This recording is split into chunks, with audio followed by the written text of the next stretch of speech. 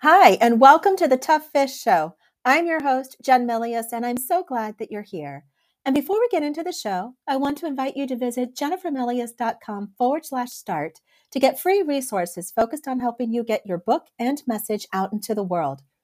Choose what resonates and take steps towards being seen and heard, showing up at the table, owning your space, and sharing your book and message. And now let me introduce to you Kristin Kisska. Kristin Kisska is a native of Virginia, where she currently resides with her family and their moody tabby, Boom. She holds a BS in Commerce from University of Virginia and an MBA from Northwestern University. She is the author of a dozen short stories published in anthologies. The Hint of Light is her debut novel. Kristin loves hearing from friends and readers at KristinKisska.com. Let's dive into the pond and meet Kristin.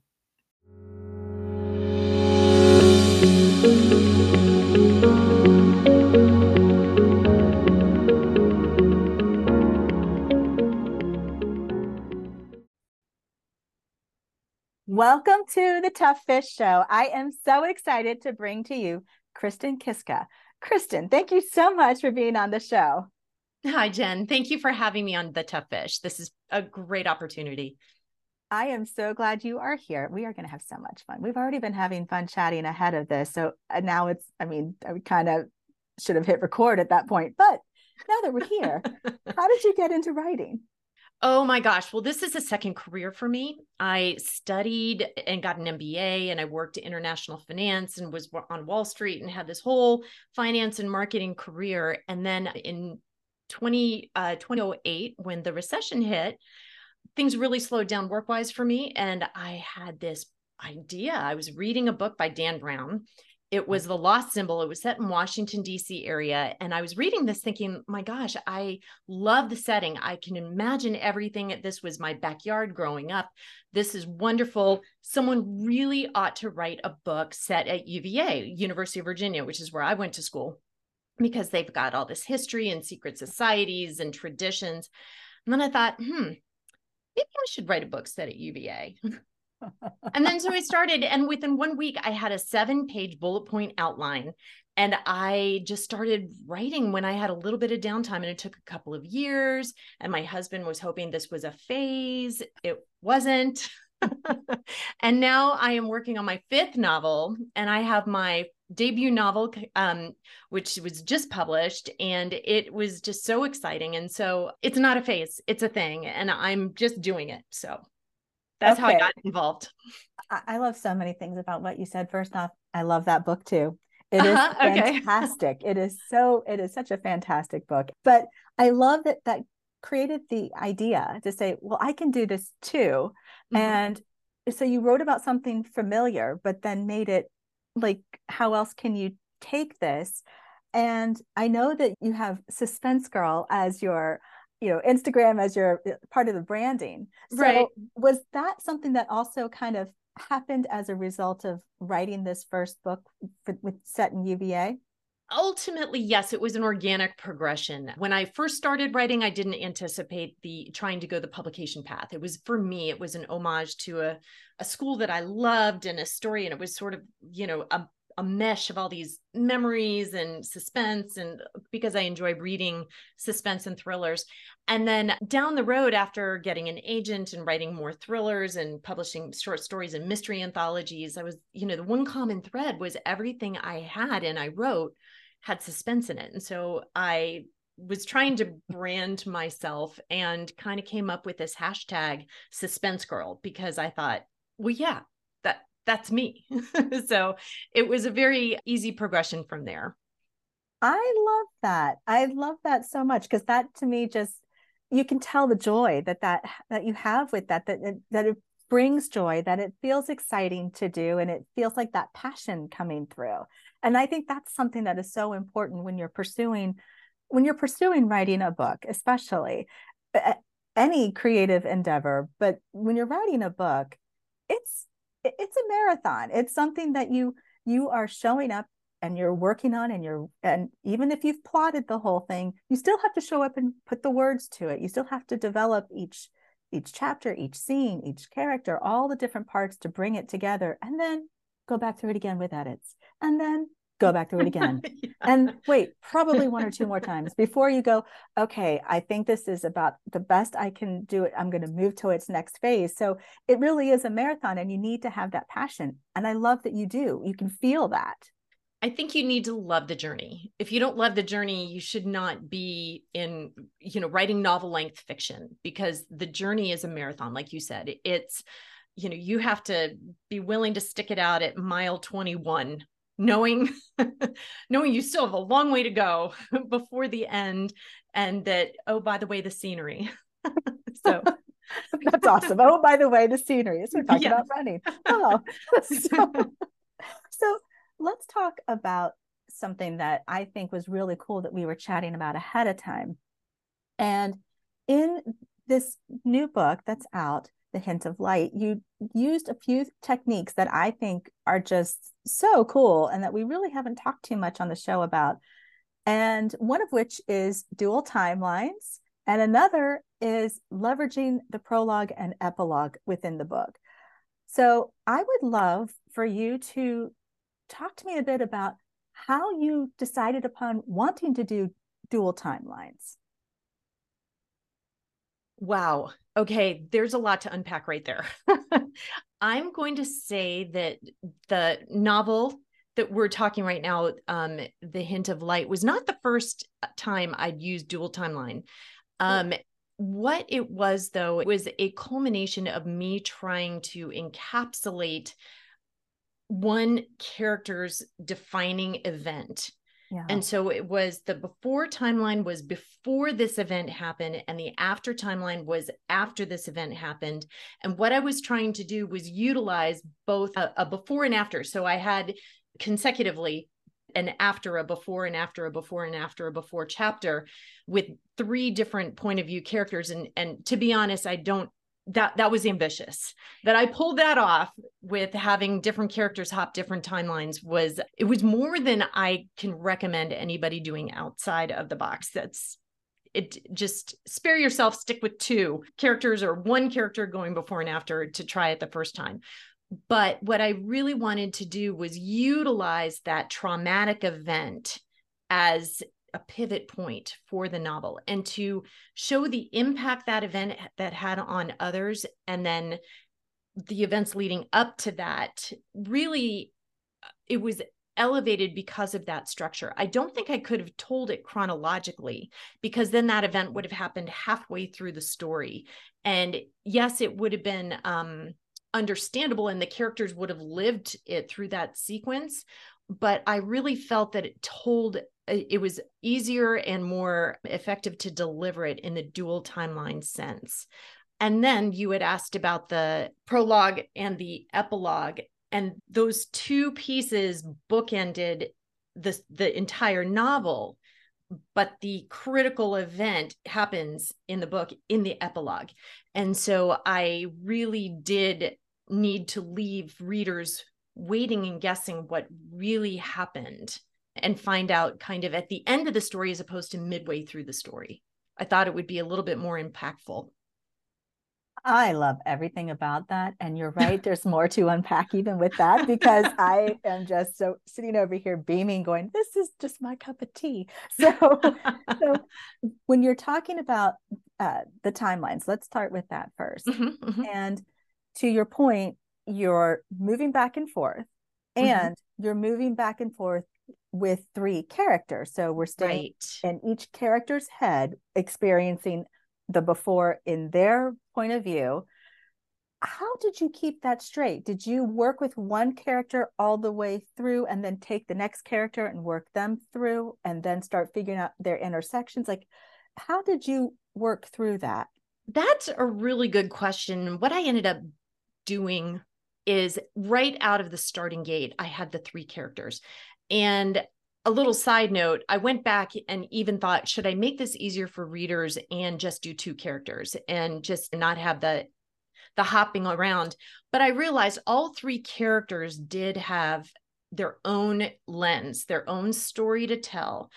And there was no way I could think of solving and resolving to whittle it down to 2 characters. We needed all 3 to be in there to have this story told in the way that I wanted to share it.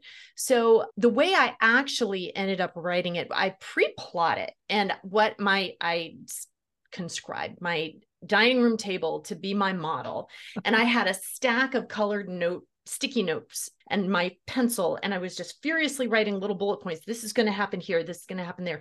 And I plot the whole thing with sticky notes, one sticky note per chapter, one color per character. So, and then I had before and after alternating, so I knew what chapter was coming sequentially. And in doing so, I had and I limited myself so that each character only had a certain number of chapters. So I think it ended up being like 11 to 12 chapters per character. One of them has the extra chapter. And so I knew that each of them had to tell their story in these limited sticky notes. You had to pack a punch with each one. So I was able, by the use of sticky notes, which are not permanent, I was able to move and figure out what piece of information I wanted shared by when in the story. And my dining room table was very patient with me. I'm surprised it didn't ask for a raise or something. I ended up having this great timeline at the end. Now, once I figured out which character was telling what piece of it and when, I ended up writing I wrote it chronologically. So all the before chapters were written first. So the first half of the book. And then I wrote the epilogue as it would have happened chronologically. And then I wrote all the after chapters. So that really did help me keep track of what character knew which event when, because I wrote it chronologically. I knew no one would have more information than what had previously been experienced. So that was helpful as well. Doesn't mean that I didn't trip over myself along the way. I did try to do this in a NaNoWriMo month. And so 2/3 of this book got written in a fast draft. And that was definitely ambitious as well. But it also kind of helped me approach this as more of like a movie playing or binging a series or something like that. I was able to stay in the characters' heads intensively, and that helped. Yeah. So as I'm hearing that, what's coming up for me is writing that in order also helped to make sure that their reactions are genuine. And to your point of what's known, then it's when you're going back and saying, okay, now how do I chop this up in a sense of showing a before and after, then it becomes, well, this reaction seems appropriate, but it might be a bit more, it could be misleading in a sense, like, oh, maybe they didn't think that at the time. Like when you read it all the way through and realize everything that happened, you almost want to go back at the beginning and go, wait a minute, what just happened? Wait a minute. Did I realized the double entendre there, or I realized they actually didn't know, but I thought they knew, or something like that. Like that's kind of what I'm hearing you to be able to do by writing it all the way through, then piecemealing, so to speak, it back together. It's doing something like that. Would you agree? There's some heavy lifting going on, but yes, that is the goal.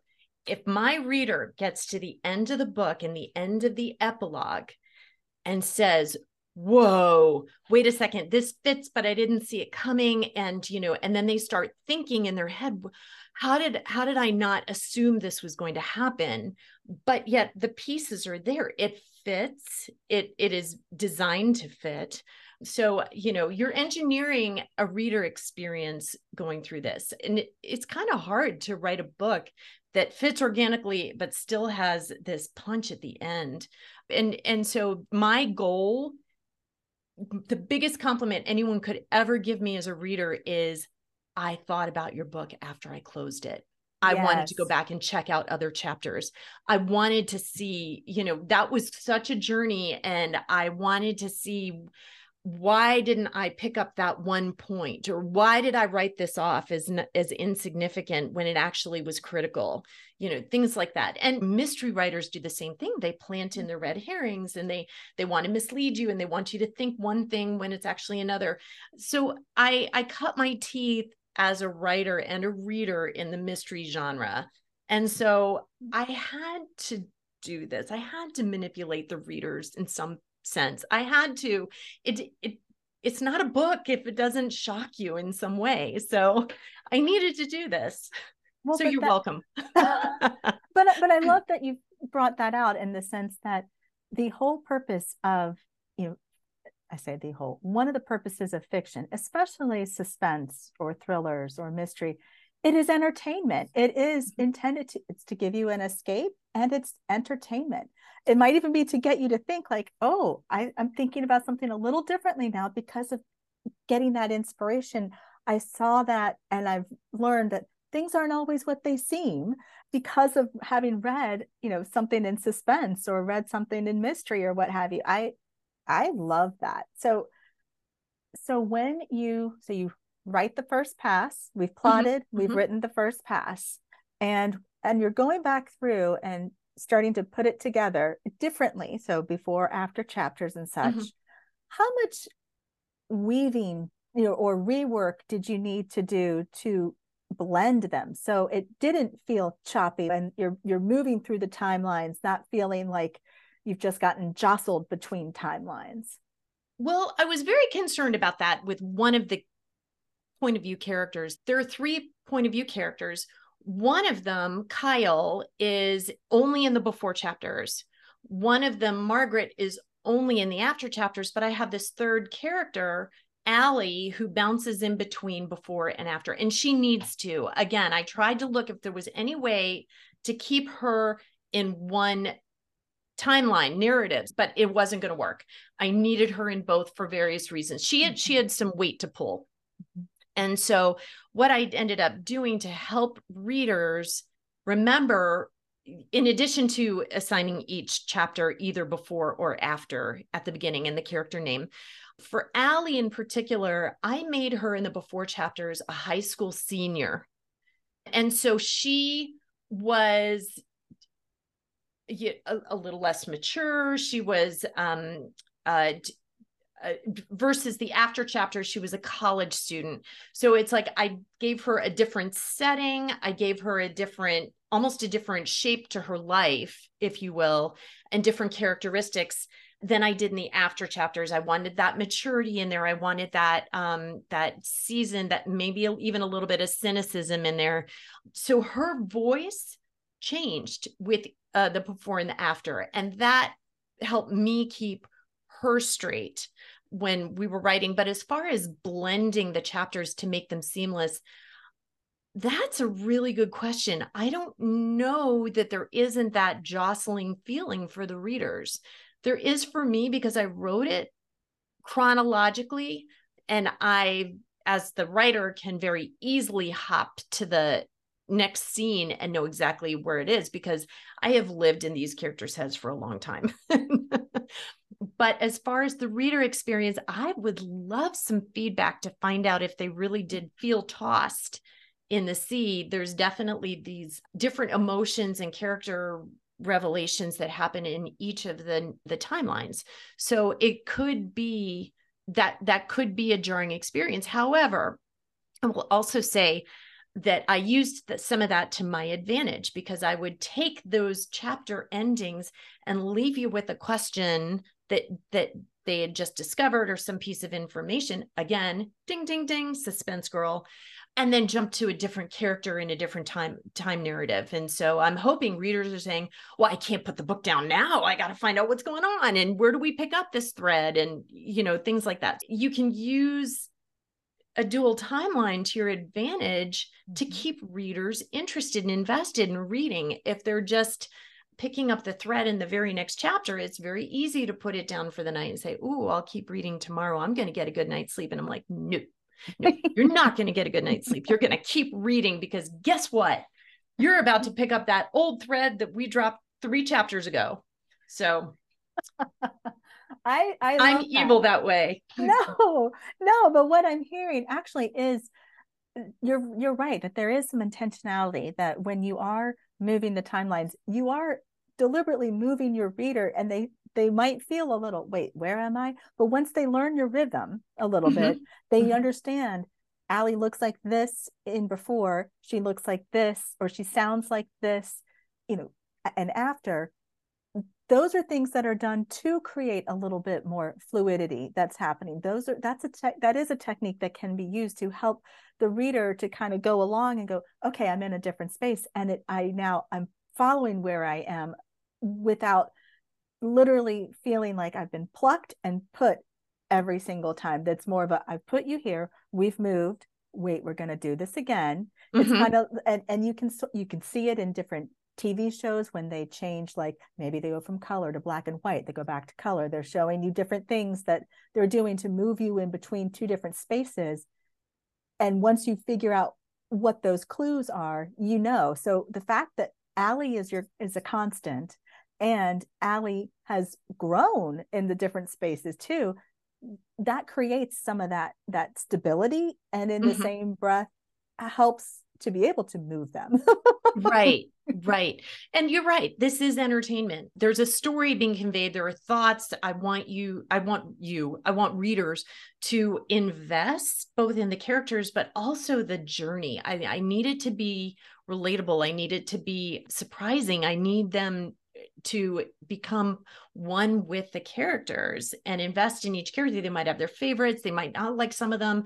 They may relate to some more than others, but I need them invested in the story, but I also want them to be hooked. I Yes. want them to be in for the ride. It's not an easy story. There are lighter moments, but there are really dark moments in this story. So I need them, if they're not invested, by the time we get to the dark, it's very easy to put it down.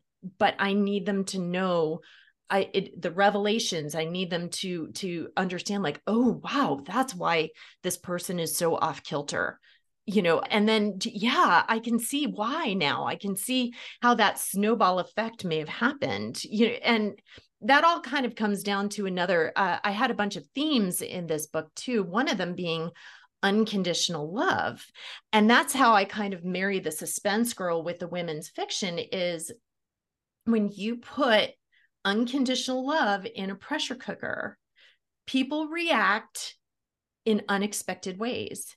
It's relatable, but like we've all heard that story of the mom who found their toddler under a car and they lifted the car. Well, Mhm. unconditional love can make a person do some unbelievable things.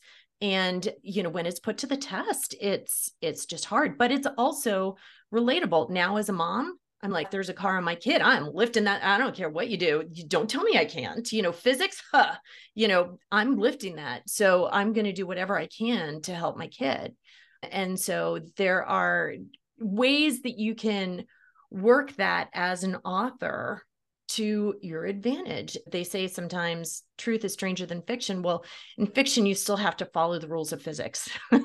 You don't have to in reality. Reality that can exist because there's video capture and whatever. But believe it or not, in fiction, you have to follow certain rules or it's not considered believable. But it's a fun experience, the whole thing. So one of the things that's coming up for me is we've gone through the book, we've been figuring out the timelines and the dual timelines, not just dual, but you also have the multiple point of views. So there's all Mhm. of these pieces coming together, but you intentionally chose to have an epilogue. And instead of it being a final chapter per se, it's delineated as an epilogue. Would you talk a little bit about why that choice was made and how you made use of it well? Yes, but I'm going to be very careful here because there's spoilers that I don't want to trip future readers up on if they have the experience of reading The Hint of Light. The epilogue, as I wrote it, and I knew this from the beginning, it was not going to be told from one of my three point of view characters. It was going to be told from a fourth character. Readers will know this character when they get to the epilogue, but it was written with a new lens, if you will. So this, we've met this character, we know this character, we feel like we understand this character, but what we don't know is this character's direct story. We haven't been in this character's head. And the epilogue is the one time that the readers get to see this lens. And the lens, actually, the title is a play on this. And I'll share this with you. The Hint of Light was the third title, believe it or not, of this novel. And it's taken from a line in the book. Margaret is looking up to the sky, and the hint of light comes through, and all of a sudden there's this new clarity, this new hope that is introduced into the story. And readers have really responded. Early readers have really responded to that. But there's a double play on this title. In the epilogue, there's also a hint of light, and it offers something. It offers that aha moment. So the hint of light is that light bulb moment when there's clarity. And the clarity, it's very evident in the epilogue that this character saw all the events as they unfolded and interpreted them differently. The clarity was a different, a skewed view of all of the events. So that is the hint of light. So the hint of light in one chapter is very good, the hint of light, and then this epilogue is dark. And so that should be that offered a chance for me to elevate and leverage the suspense in the story. But there was so much heavy lifting in the epilogue that I felt, after writing the entire manuscript, that it needed balance. It needed some counterbalance. And so I ended up doing the unthinkable, the thing that they tell you never to do. I wrote a prologue for this book. And in doing so, it was one of those things like having queried hundreds and hundreds and hundreds of times and whatever, you hear all of the things you don't do: no adverbs, no prologues. And and so I was writing this, but I knew that the book would be better for the counterbalance. And so the prologue is blind, but it's written from the same perspective of the POV in the epilogue. And so I felt that at least planted the seeds that would be developed throughout the narrative, the dual timeline in the story, and the 3 POVs. And then we get to the epilogue, and I hope readers realize that all the pieces of that plant are there. So yes. And I love what you said earlier, where, once somebody's done that, they feel like, I have to go back and read it. Or even more so, they tell a friend, you have to read this. And after you do, we have to have a conversation. Because to me, like, a book starts something, but it can also, the writer starts it, but with the reader, they can continue it forward through a conversation, through passing it to someone else who, when you see somebody in the bookstore who, you like that too? Oh, me too. We must be friends now because of that kind of a feeling. That same kind of thing. You're creating that story, that you're planting more seeds because you wrote a book and because you are sharing it and talking about it. So I love that you mentioned that. I love that so very much. Well, I mentioned that the ultimate compliment to me is somebody who keeps thinking about the story when it's over. Yes. But I hope they take that to their book clubs. To be honest, I would love the more than wine moment where the book clubs members are chatting and they're arguing. They're no. Kristin didn't mean this. She meant that. And it's like, they don't need to worry about what I meant. I want them to talk about what they saw in these characters, because here's another thing. Each reader is bringing their own lens to the story. And I want them to see it through their own lens and know there's no such thing as second chances, and no, redemption is no, but somebody else can say, yes, redemption can work. And look, someone was working and making the steps to redemption. I want those dialogues. I want that argument. I want the feistiness to come out over the Prosecco, please. I love that. So with that in mind, Kristin, where can people connect with you? Where can they get your book? Because this has been so much fun. And thank you. We have to have them connect with you. I would love that. So I am on social media. I'm on the platform formerly known as Twitter, now X, under the profile at KKMHOO. I'm on Facebook and Instagram at Kristin Kisska author. And you can find me at my website. And on my website, which is KristinKisska.com, so my name.com, you can find me. And under the book, I have all the buy links where you can find me in Bookshop or Barnes and Noble or Amazon, or it's in audiobook. So it's got Audible. You can download to your Kindle. You can do all the formats. Please do. Have fun with it. And there are book club questions at the end as well. So you can have fun conversations with your book club. And I love connecting with book clubs. I've been invited to a few in person, and I will Zoom with you, and I will have all the conversations. Just, don't nail me for being mean to my characters. I love that.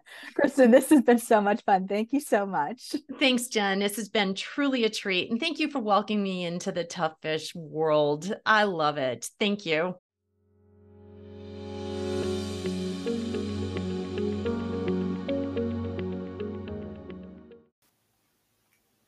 Thanks again for listening today. I'm so glad you were here. I'd love to hear what resonated with you from this episode, so connect with me on Instagram at author Jennifer Milius and let me know. Your book, your message, your body of work is worth sharing, and you are the right person and the only one who can share it. Keep writing and keep putting yourself out there, because the people who need to hear your message the most are waiting for you. They are waiting for you to step up to your next level of genius so they can have the impact they're meant to because you inspired them. I'll see you soon.